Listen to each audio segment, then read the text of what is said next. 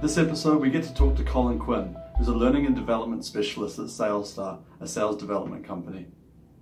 We talk about how to become an expert conversationalist, knowing when and how to push the boundaries to make better connections, and mistakes that he often sees young people making. It's a fantastic episode. There's a lot of really good advice in there, so enjoy. So what does your day-to-day look like at SalesStar, Colin?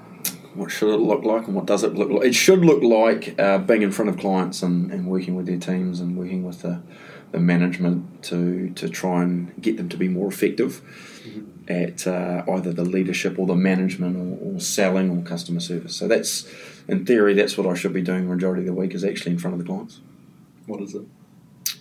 There's a bit of that. But there's a lot of coaching that we do too on a regular basis. So some of my days are just spent doing 3 or 4 coaching calls with clients, which is that one-on-one. Yeah. And then other times it's that group facilitating. Okay. Is sales something that you always thought you would end up in? Is it a passion from the beginning, or is it something you just kind of fell into? Literally fell into. I'm a qualified horticulturalist, which is another name. I'm just a glorified gardener, really. So I think I got to about 19 and 20 and I decided I was stimulated more by having a little bit more interaction with people. I had a deluded view of my ability to interact with people. I still do have that deluded view, so I don't know whether I'm actually good at interacting with people or not, but I think I am. So I think I wanted to get into a role where I could utilise what I felt was some natural abilities to make more money than just doing an hourly rate as a tradesperson. Going back to that point about I think it's interesting that I find that sometimes when you think you're good at talking to people, that's the first step to actually being good at talking to people. Someone who goes, "Oh, I'm not good at talking to people," that kind of weighs down on the head, and then they actually, it's kind of like a self-fulfilling prophecy. Absolutely, yeah, it is, and we refer to it in Tulsa, we refer to it as a self-limiting belief. Yeah. So if you tell yourself that message enough times, you start to believe it. You start to look to evidence to back it up. So it holds you back from doing a lot of things that you... So I think sometimes having a deluded view of how good you are at something at least helps you make that first step. Yeah. You break the ice with a little bit more energy and enthusiasm and an open mind.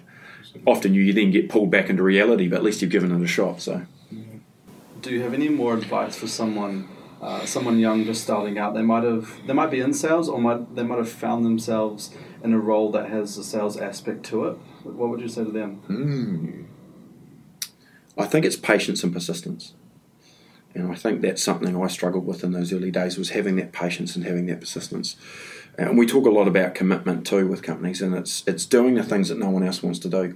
And I think the reasons a lot of people get into sales is because they think they can talk to people. Cool. So they focus on that and they work to their strengths. And I do believe you should work to your strengths. But you've also got to have a willingness to do the grunt work. And for a lot of people, it is gravitating to what they like and avoiding what they don't like, which is fine. But the problem is it's the grunt work, or it's the unpleasant, difficult tasks which make the biggest difference. Any chump can do the stuff they like to do. It's not difficult to keep yourself busy doing stuff you like doing, but that's what everyone else is doing. So it's all of us having that self-awareness, and if you're in sales, it's what am I avoiding? Am I avoiding having those challenging conversations? Am I avoiding talking about money? Am I avoiding prospecting? Am I avoiding paperwork? Do I avoid certain personalities or certain cultures? So what's holding you back? What are you avoiding that you're not comfortable with? And I firmly believe if people can identify what it is that they're not good at, that they don't like doing, or that they find less pleasant, and if they did those things, if they identified those things and did them twice as hard for 3 months, they'll get a better result. There's a reason you're avoiding it. And there's a reason everyone else will be avoiding it. And that's, I think, what separates your champs from your chumps, is that willingness to do the stuff that no one else wants to do. Work to your strengths, but don't blindly avoid the tough stuff, the hard stuff. Yeah. I did that for years. I just focused on the things I like doing. And I still find myself doing it at 43 years of age. And it's not healthy. It's fantastic advice. Yeah, it is. And it feels really good to have challenged yourself, even if it doesn't necessarily work out. And especially if it does work out, if you go, "Oh, this is something challenging," and actually, you do those 3 months, you get to the end, you go, "Wow, I've learned all this new stuff, and I've really pushed myself." And I think that's more rewarding than staying within that comfort bubble all the time. Yeah. And that's no different than it is for me than it is for you. If you're doing these I guess these video blogs, there's a risk that you could start tickling people's ears with what you think people want to hear. Yeah. And you know what? As you guys get a bit more brave and courageous in what you're doing, you'll go out on a limb. You'll start challenging people a little bit more, because you're no use to anyone if you just play it safe, aren't you? Mm. And this one, I'm sure we're playing it safe. I'm sure we're not going to talk anything that's going to get you in. We don't want any Israel Folau moments. But, your courage is going to come from starting to get a little bit more edgy and challenge the norm. Yeah. Not just tickling people's ears with what they want to hear. Mm. It doesn't apply to all of us. Yeah. I have to do that as a facilitator. And at some stage, I know this isn't the script, but you're going to have to go through the same discussion with yourselves. How brave do we want to be in this series? Mm. Good thing to keep in mind, didn't it? Didn't see that coming, did you, bro? Sorry, mate. No, I did. It's true. I think it's something we do think about a lot. At least I think about like where this is going, and we're gonna start having conversations with probably people who are less and less aligned with us in some areas as well, and we want that challenge as well. So I think it's also getting into the room with the right people, like you say, like doing an interview with someone who we think is going to be a challenging interview, maybe because of their views, maybe because of their general demeanour. So yeah. I think we eventually start putting ourselves in that space. It's come up a couple of times where I've kind of finished the interview and I go back and I think, damn, I should have pushed harder on the subject. I didn't fully agree with what they said, so I should have made that. Thrown a punch. Yeah, exactly. Yep. And also, it's not just about the people that we have on and we're interviewing. It's also about pandering to the audience as well, because Ruben and I have talked a lot about do we make content that we think other people will like, or do we make content that we enjoy creating and we enjoy talking about? So it's finding that balance as well. Yeah, that's a good point. And it's are you pandering to the masses? Now, I'm not saying that's a bad strategy. Or are you there to make a difference? Are you there to be courageous? Is that what inspires you? And so it's not necessarily replicating what everyone else is doing. We all have that challenge, don't we? Am I just replicating what everyone else is doing? If you're comfortable doing that, that's fine. But if it's not, figure out what turns you on. Same advice that I give to managers or salespeople. Don't try and copy and imitate what everyone else is doing if you're not comfortable doing that. If that's where you do feel comfortable, fine. But, make your own groove. And if you are the type of person that challenges the norm, get amongst it. Give it a crack. Try it. See what blows up in your face. And if it doesn't blow up in your face and go, well, that didn't hurt that too bad, then you got the confidence to push that a little bit harder next time. How do you approach a tough conversation that you have to have with a sales manager or a salesperson? Okay, I'm sure this is not textbook. All right. So if you're listening to this, do exactly the opposite of what I do. I firmly believe, and this is my own personal belief, is that if you can warm people up, if you can make them laugh, if you can relax them, you've got an opportunity to punch that little bit harder. So, you know that if you go in and challenge someone and there's no, people are tense and they're worked up, then people's hackles can go up quickly. So in any facilitating I'm doing or any coaching that I'm doing with anyone, I will attempt, whether I succeed or not, I'll attempt to break the ice. I'll attempt to get a laugh. I'll attempt to make fun of myself. I'll have a crack at them. I'll pick a fight. I'll do something to try and relax people. Because I think once you do that, it then gives you the opportunity of punching that a little bit harder. Because they're willing to listen. If you've laughed at yourself, or you've shown some humility, or you've warmed up the audience, and that some of that edge is taken off, that pressure's taken off, I think you've earned the right to punch a bit harder. And I think people will accept it a lot bit more. Now, I know other people that have got a completely different strategy. They try and dazzle and amaze them with their own self-importance. They try and impress them with their own credibility of what they know, what they've done. I don't personally think that's authentic. I think if you've got the opportunity of warming up a crowd, relaxing them, having a bit of fun at yourself, then I think you've earned the right to punch them pretty hard too. And that's sometimes where you make those breakthroughs. And so far, I would say that's something that seems to be a reasonably successful formula for me. I don't necessarily mean that applies to everybody, but for me, that seems to work. What's one way someone can develop that skill of effective communication and connecting? Shut your mouth. Just learn to listen. Again, to plagiarise a particular saying that I've seen in LinkedIn recently, it's listening with a view to understanding, not listening with a view to answering. So just genuinely sitting and engaging with someone and actually learning to listen, which means you're not thinking of what you're about to say before someone's finished talking. You don't interrupt someone. I'm shocking for that. I still find myself doing it. But you know that if you can sit and look someone in the eye and actually listen to what's important to them, you build that trust, you build that credibility, you're authentic, and then people are willing to talk. But when you go in and start selling your agenda, we know how defensive people get, because we do it the same. Arms are crossed, hackles go up, and your dukes are up, because you're trying to defend yourself against that hideous onslaught, which is that show up and throw up. Yeah. And a handshake looks like a punch about to be thrown sometimes. Yeah. And then we wonder why some idiot comes in with the hard overhand squeeze. Well, you deserved it, because that's what you delivered to them. So of course they're going to squeeze the dickens out of your hand, because that was a really unpleasant experience that you just gave them. And then you go and shake their hand, and then you wonder why you've got 3 bruised knuckles. So what gets you out of bed in the morning? This is going to sound a little bit noble. This is going to sound a little bit, save the world, hippie-ish. Is hippie-ish a word? I don't even think hippie-ish is a word, is it? I think you can add ish We to anything. just made it, yeah. I figured it out. I figured it out that I'm not motivated by things that I used to think I was motivated by. And I am actually motivated by, wait for it, I'm actually motivated by helping other people. And what I mean by that is, yes, I want to get paid for doing it. And I want a good income for doing it, but I get an immense amount of satisfaction of working with people and seeing the progress, the penny drop, them becoming more successful. It's a completely different program that I run. But just helping them break through and gain the confidence in what they do, whether it's as a leader or a manager or a salesperson, or customer service, or whatever it is. And it is truly satisfying when you work with people, and maybe they are an adversary to start off with, and we have some clients like that where it's hard work and they're very resistant, and they feel like they're a prisoner, and breaking that down and then having them with an open mind willing to give something a crack and try something different, and then seeing them do it, and then seeing a wonderful result and seeing how proud of themselves they are.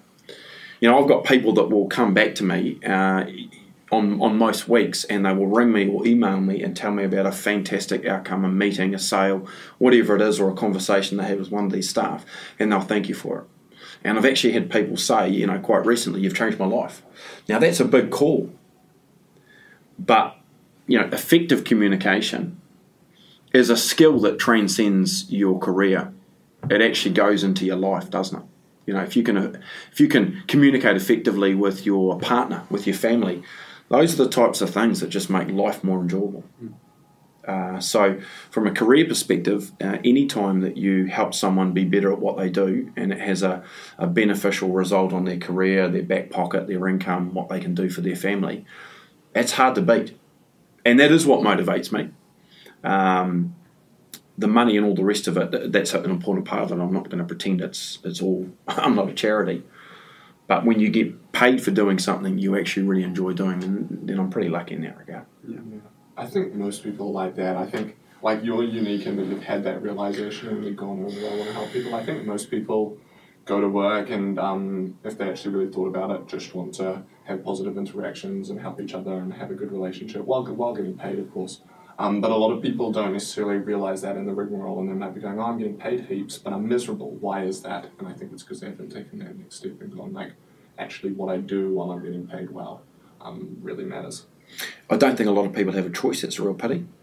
You can read 100 books and listen to 100 different self-help videos that can tell you to chase your dreams. Well, that's a bunch of rubbish, because people don't always have the opportunity to chase their dreams. Their personal circumstances might not allow them to do that. But I do believe we do need to identify what does motivate us, what does inspire us, so that we're not doing something that's doing our head in. And then we've got to take some of those small steps to, even if we are confined to a particular town, to a particular industry, to a particular role, what can we control? What can we include as part of our daily activity which feeds us? You know, what are we doing to feed ourselves? Because often we get into a trap where we're feeding everyone else. We're stuck in a grind and we're not feeding ourselves. Like we're not eating healthy. We're not sleeping well. We're not doing exercise.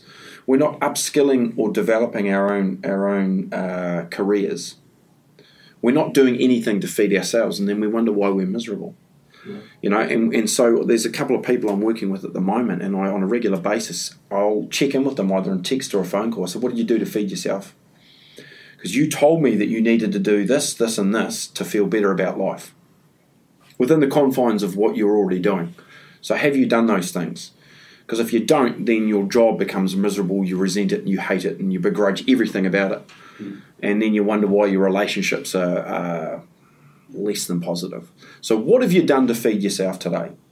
What have you done for yourself?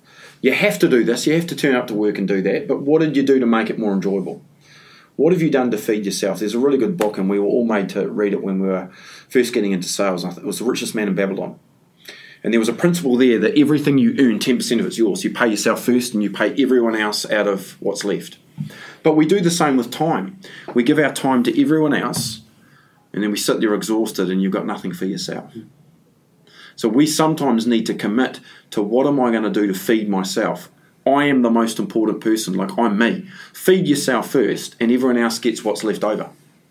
Because if you wait until trying to feed yourself from what's left for everything else you've done for everyone else, that's really poor English. There's never anything left. Pay yourself first and then pay everyone else out of that. So continually feed yourself with what you need. Is it exercise? Is it career development? Is it added learning? Is it setting aside time to go for a walk along the beach or kick the ball with the kids?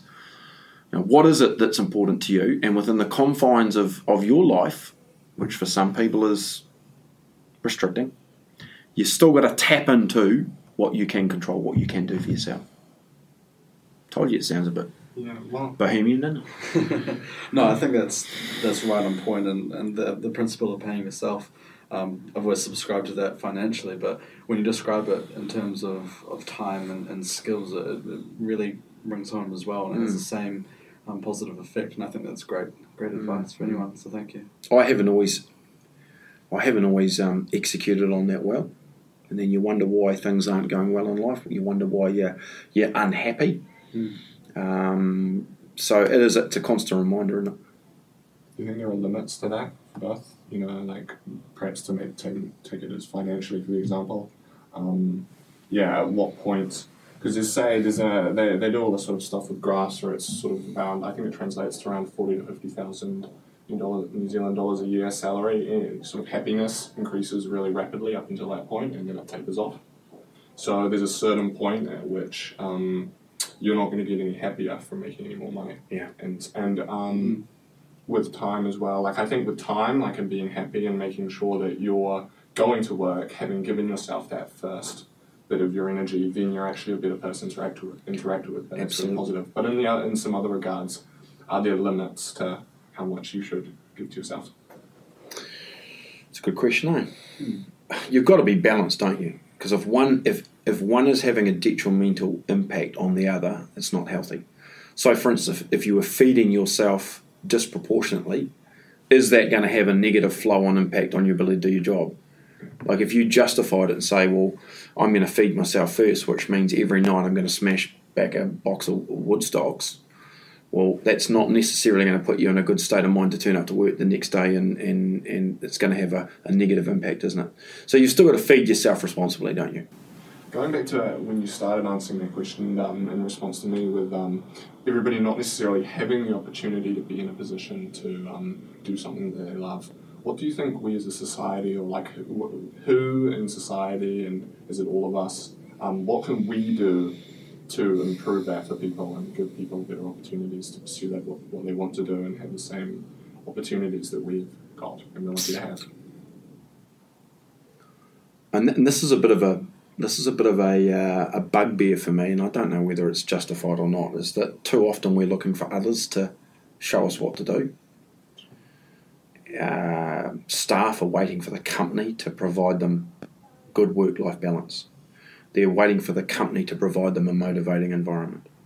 And there's less personal responsibility for that, because, at the end of the day, our company has a goal that we want to develop the people, but that is something different for every single member of staff. So how on earth does a company get that right? How do they feed, how do they provide what every single person that works for them needs? So it's got to be some personal responsibility, isn't there? Sure. So I think, but what can society do? I think they can be more open and aware of the nuances or the variances within their people. One size doesn't fit all. And I think that's always a danger, isn't it, as we try and treat everybody the same. I think people put a lot of pressure on themselves because they try and copy and imitate what others do. And they look at what someone else is doing and think, I should be doing that. Well, no, you shouldn't be doing that. If that's not your groove, if that's not what's going to make you happy, don't copy someone just because they're successful. For every young millionaire that struck it lucky and got rich, there's 100 million that haven't. But we look at that one and we think that's the path that we need to follow. And then we're disappointed when we don't reach it. So we've got to figure out our own groove, going back to what I said before. Figure out what motivates and inspires you. Don't try and keep up with others. I've figured out only in the last 4 years I'm not an entrepreneur. I wasn't necessarily that happy to come to that realisation. I can't do what other entrepreneurs can do. I can take something that someone started and I can build that with anger and fury and energy, but I'm not an entrepreneur. Now, when I figured out that that was not my calling, that actually gave me quite a bit of clarity. Don't keep trying to chase that. Don't jam myself into a hole that I don't belong in. So, what made you come to that realisation? I don't have an appetite to go through the same pain and sacrifice that others do. Okay. I've got a couple of mates that own a coffee company. Man, they've done the hard work. They've done the hard yards. They've made sacrifices I don't think I would have been prepared to make. I think I would have pulled out early and waved the white flag. Interesting. Now, I've got some strengths in other areas that they don't have, but that's what they've been able to do. And so, for me, time with my family, time with my kids, going for a surf, going for a walk along the beach, sitting having a bowl of wine, and having a little bit more of that balance is actually more important to me, not the money. Now, I guarantee they'll come away with a stack load more money than I ever will. And they've earned it. Now, I might want the money, but I wasn't prepared to make the sacrifice. So once I figured out that, the money didn't justify the effort, then I could go, right, okay, my expectations have been realigned. For sure. Yeah, and that's different for different people. Takes Some people it's not. And it takes a while for some of us to figure that out. Yeah. We feel like we should do more. We feel like we should do what someone else is doing. You two might have a slightly different agenda, but you don't need to copy each other. If you're on the same page, that's fantastic. But you'll all be motivated by completely different things. And so you can't look at someone else and go, well, I should be a little bit more like him because he seems to have it together. Sure. You make yourself miserable, I think, if you do that. Put unrealistic expectations on yourself. I think it's a balance as well. I think we have similarities that sort of hold us together, and that's why we're in the same room talking to people. But we realise each of us have our own strengths that really also come through, which makes when we're doing an interview, we ask slightly different questions, perhaps, because of our different skill sets. So I think it works really well. Yeah. We've got a trainer that works with us, and in the early stages, he put too much pressure on himself because he felt like he had to be like two other people in the business. And he never was going to be. He had his own strengths. Once he figured out that he did not need to be like me and someone else, then he got the opportunity to untap his own beauty, his own goodness, and then he was off. But while he was looking at others and thinking he had to imitate and be like them, it actually did him a huge disservice. It was limiting his own goodness. Yeah, not everyone has to be an entrepreneur. Not everyone has to be a millionaire. And yeah, I think it's really cool that you could come to grips with the fact that that wasn't you, and you're happy with that, and you've created a life for yourself that you love, and you love helping people, and you love spending time with your family. I think that's fantastic. Either that, or it's a justification for I'm not tough enough, I'm not smart enough, and I'm not good enough. That could be another option. Well, I mean, I wasn't going to say that. We all suspect it.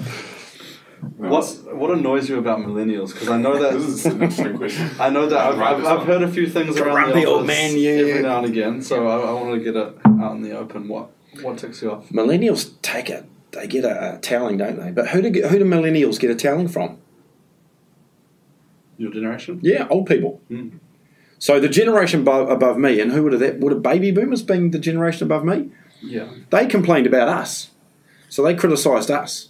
And what's the one after me? Is it Gen Y? I don't know. Right. Yeah. So I threw stones at them. Gen Y is millennials. Oh, is it? Yeah. Okay, there we go. Yeah. All right, so I don't even know my generations. All right, so...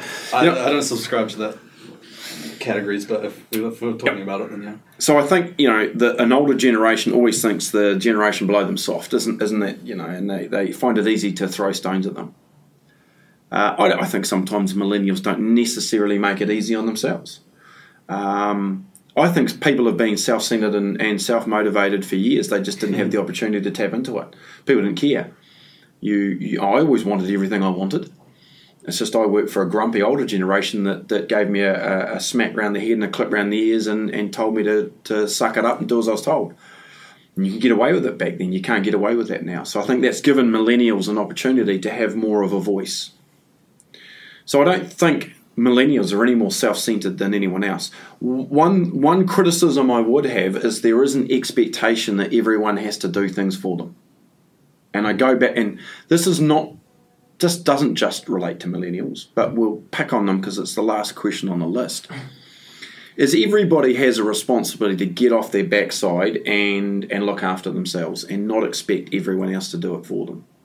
You should not sit there and go, what is the company doing for me? Oh, the company's not investing in me, they're not training me. Well, get off your backside and train and invest in yourself. I don't use that as an excuse or justification for going and finding another job, because guess what? That company might not do it either.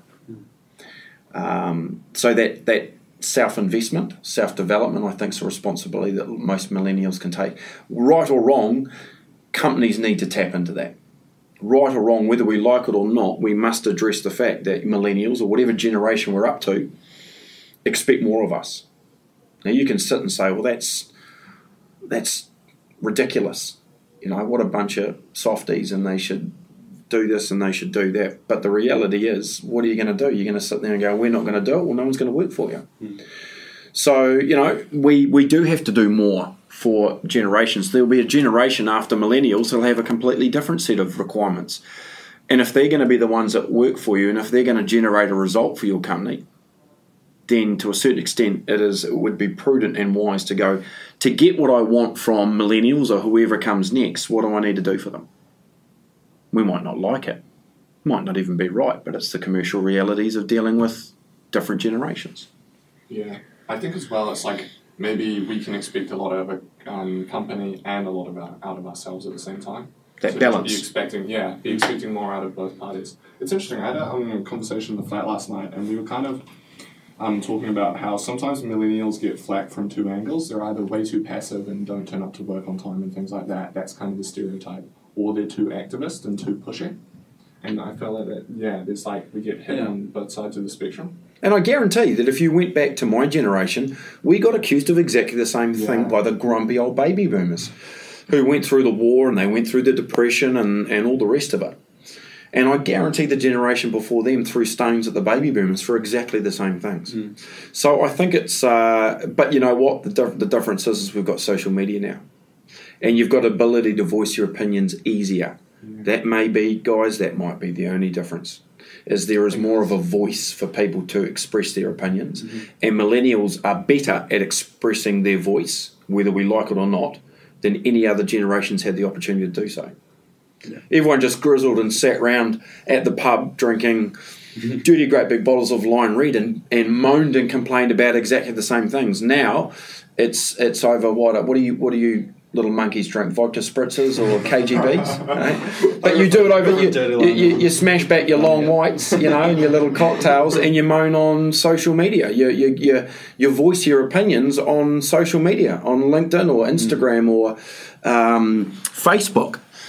Same amount of grizzling, the alcohol's changed, it's more fruity and got less punch in it, and it goes out to a wider audience, but people still complained and whinged and moaned. There's no differences there. I think that argument sort of falls flat of that we whinge and moan when you look at Facebook, because Facebook now has been adopted by the generation above us. Our generation and generation below don't really use Facebook that much anymore. Why is that? Our attention's, I guess, turned. Everyone uses Snapchat, Instagram, maybe Twitter, but Facebook's sort of fallen out of favour a little bit with our generation. So now it's become sort of just like a place for grumpy old whingers, bored housewives to complain. Oh, see, hey, I told him to have some courage. All right, here's my challenge. I told you guys to go out on the limb, leave that in there, do not edit that out. All right, had to lose half your audience in one go. Shots fired. Is grumpy old housewives your audience, though? Are they going to be watching this? Probably not. All right, so we're sweet. To defend, it's really, I don't know. And dads as well. Grumpy old dads. Grumpy old everybody. Oh, yeah. Someone's covering their backside. Leave this and do not edit this out. All right? I think, not to take too much back from like that and cover ass too much, but I think Facebook as a platform is really conducive to people just being able to post things that they don't like. I think YouTube comments are even a better example because they're anonymous. It's just like you build an environment in which people don't feel they have as much responsibility in the future for what they've said today, and then you get people making comments that aren't necessarily constructive. Can be quite a cowardly forum. Sure. Because they, what will they call it? Keyboard warriors, people that have got the confidence to sit behind and slag people off and throw stones at people. But they'd never front up and have that conversation to their face. Yeah. So, and that's just a forum, isn't it? So people still complained and grizzled and moaned at the pub or with their friends. It's just a different forum to do it. So. And you see it now. You can be at every pub, but you can be on the Facebook group and randomly see what people are talking about. Yeah. So I still think millennials can. I like your point that you mentioned. Yes, companies should deliver some of what they need, but you know what? They've got a responsibility to help themselves out too, and I think that's a good balance, isn't it? Yeah. You demand as much from yourself as you demand from others. Wouldn't that be an interesting T-shirt? If you're going to demand a lot from others, cool, that's fine, as long as you're demanding enough, exactly the same from yourself. You're not expecting someone else to front up to what you're not prepared to do. I don't know if that makes sense, but you know what I mean. Yeah, no, we'll do that. We'll start that T-shirt. All right, mate. All right. So if it takes off, all of a sudden there's a bomb in my car race. I don't remember him saying that. A few royalty checks coming anyway. I guess that's probably a good place to end it. Thank you so much for being on the show. Appreciate you having you. Got your room. Good to meet you, mate. Yeah, some great advice. Chat. Great advice for everyone, and awesome chat. So thank you. Good on you guys. Well done. Thanks. Wrap.